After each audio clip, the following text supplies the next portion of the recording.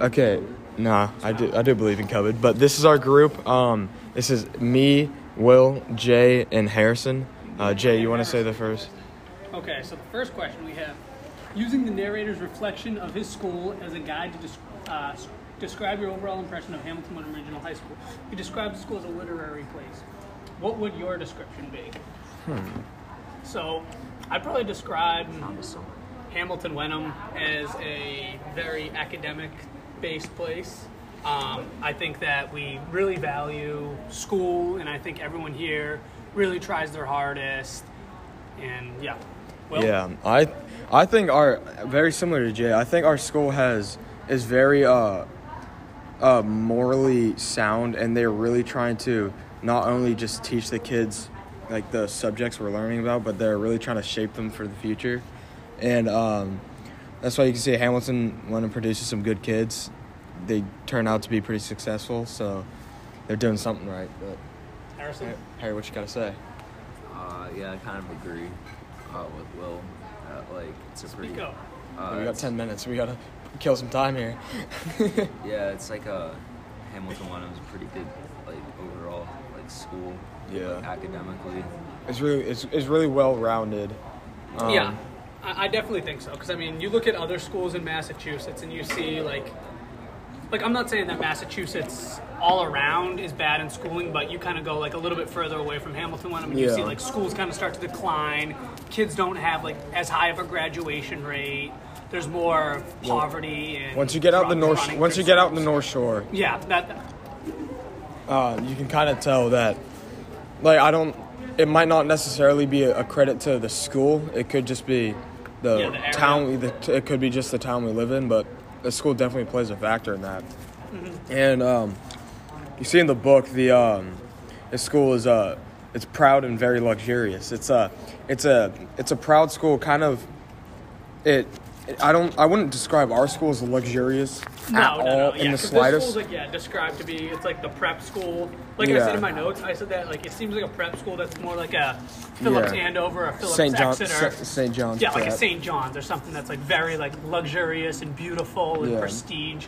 I don't think our schools say prestige, but it is proud though. Our school, we're definitely proud. We're definitely proud of our school. There's definitely a lot of school pride that goes down in Hamilton. Harry, got any? Yeah, I think that's it. You think that's it? Jay, you got anything else to say? Let's go over the prom one more time so we can. He describes the school as a literary place. Would you describe Hamilton Wenham as a literary place? I don't really think so, in all honesty, because I think this school heavily book oriented. Well, this school was an all book school or literary school, like they said. They had authors that would come in and out. They clearly had kind of a language art. It was kind of a language art school. While Hamilton Wenham, it's a public school, so we're required to offer English, math, science, histories. Yeah, they get engineering and they get to make their own syllabus for private schools, which I'm assuming this one is. Yeah. But whereas we don't really get to do that as a public school. Yeah, definitely. Are you good to move on to the next one? All right. So, share and discuss a time when you did something wrong without knowing it. This could be humorous, serious. How did your experiences compare to the narrator? I gotta kind of think of this. Yeah, I gotta think of one. All right, Harry, you want to go? Without knowing it? I think the times where I probably made the most mistakes without knowing it would probably be at work. I think through work really, as a student at least, I'd always try and do my own thing, try and figure it out myself. And when I started working, I tried to do the same thing. I thought all right, this can't be that hard. I've always been able to do things on my own. Why can't I do this? And I think with that mindset, it really made me mess up a lot because I used to work at a car dealership where it's pretty much things are at very high stakes all the time, where you don't want to mess anything up. And there was a situation where we had to pick up something in New Hampshire, and I tried to do it myself without thinking, and I ended up forgetting a key that I needed. So I'd driven all the way to New Hampshire, and I didn't have a key that was something that was the whole point of me going there. So I think that was probably one of my bigger mistakes. You got something you want me to go? like probably when I was like younger in like middle school. I can't like think of a specific thing, but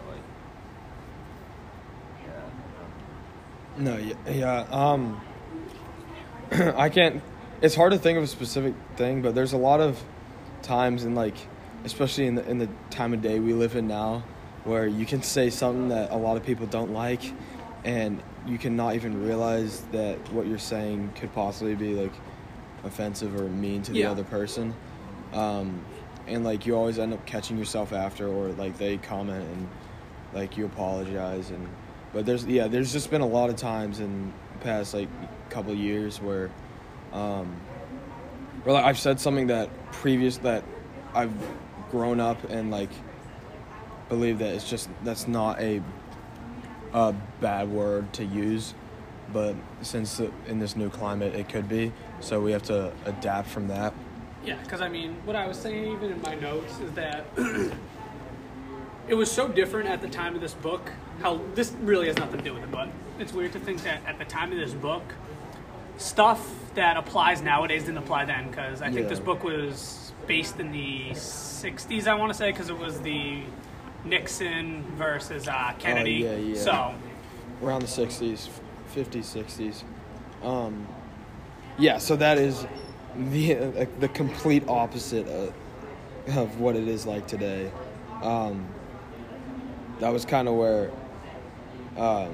and anything would slide, and no one really cared that much about political correctness and stuff along that lines. So we had to have a brief pause there, but question 3 is share and discuss a time when you spoke with or got to know someone you admire or respect. How did it impact you? Could the incident be compared to the narrator's experience with Robert Frost? Jay, would you like to go first? Yeah, so basically what it seems like is that Robert Frost is a famous poet that has come to visit the school. And it looks like that one of the boys at the school, I forget his name off the top of my head, but he had written a poem that was more of a tribute to Robert Frost than anything, showing how he appreciated him and really liked him. And it seems that Frost had taken it in the wrong way as more of an insult than anything. And it seems to have upset him how he comes in, visits, and goes through all this, and how he's up speaking, and then he thinks that the boy who wrote the poem was making fun of him. Yeah, that's all I have for that. Do you have a moment where you spoke to someone you admire or respect, and how did that turn out? Yeah, I actually have a couple moments I can think of. One of them probably being this one was actually very, very weird. It was back when I was in 6th grade.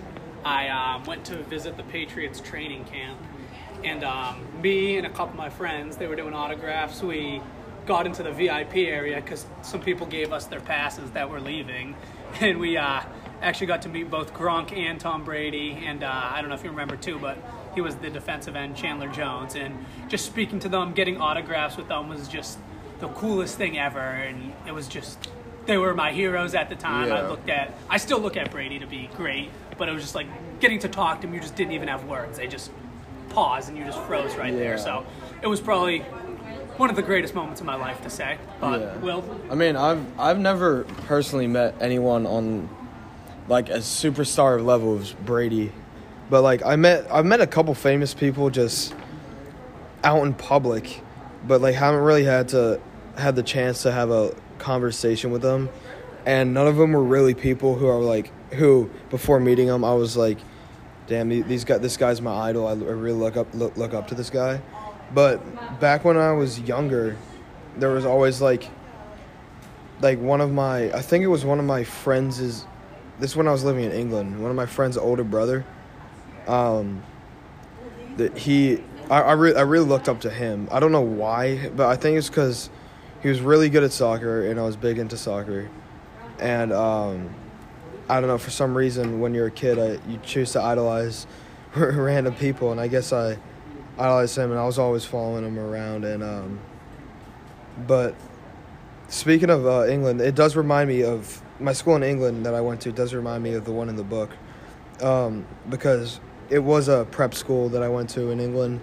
It was pretty academically based, and it was like a pretty old, like vintage looking school, and reading the descriptions of this school described in the book, it reminds me of my school back in England. So I think I can relate to that part. But Harry, you got anything? Give Harry the phone. Harry's been whispering. I've never really met anyone like famous before. I can't even think of anyone, honestly. I guess like over the summer, like I played basketball with like Michael Carter Williams, and that was pretty cool because he's in the NBA, and like so he's someone like I admire and respect. Well, with Robert Frost in the book, so he took that kid's poem negatively. If MC Dubs started talking trash about you when you're playing basketball, how do you think that would make you feel? How would it make you feel? Yeah. Jay can answer it after about the like pretty. That'd be pretty crazy. I don't know. All right. Hey, give it to Jay. Yeah, I mean, I can't think of. I think if Brady or Gronk or anyone on the Patriots really, like, I ever walked up to them and was like, "Oh my God, like I've been watching you the last like 10 years of my life," because at the time I was 10. But if I was like, "Oh my God, I've been watching the last 10 years of my life. Please, can I have your autograph?"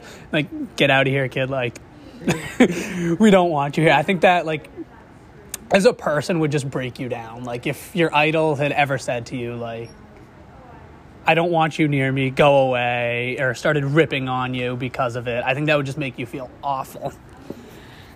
Yeah, I mean, that's why these famous people, that's why they have so much weight on their shoulders about being good role models to their fans, because so many younger kids who are the most influential, they're at their most influential age, they copy whatever their idols do. So that's why there's such a big push on making sure you're being a good person and being a good role model to others. But do you think we should wrap up that question, or? Yeah, I think that's good. Okay, so we can go on to question 4. Okay.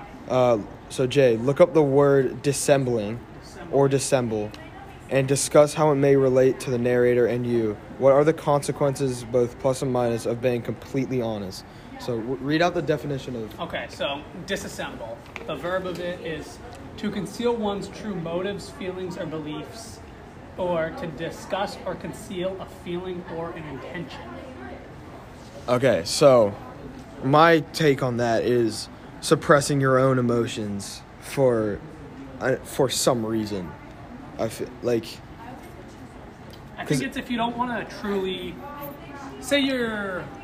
I don't even know how to describe it. It's kind of a white lie, I guess. Yeah, I guess you're more lying to yourself. Like, you're trying to hide who you truly are from people in the fear of being judged or being looked at to be different than everyone else. Yeah, it could also be like that, but less on a deeper level, though, too. Like, I feel like it could be as simple as if your girlfriend says, "Hey, do I look nice?" and she doesn't. If you say, "Yeah, you do," like, I feel like that's kind of the same thing. It's a kind of a white lie. Like, you're lying, it's a but good lie. You're lying, but you're doing it for a reason, because you don't want to hurt somebody. Yeah.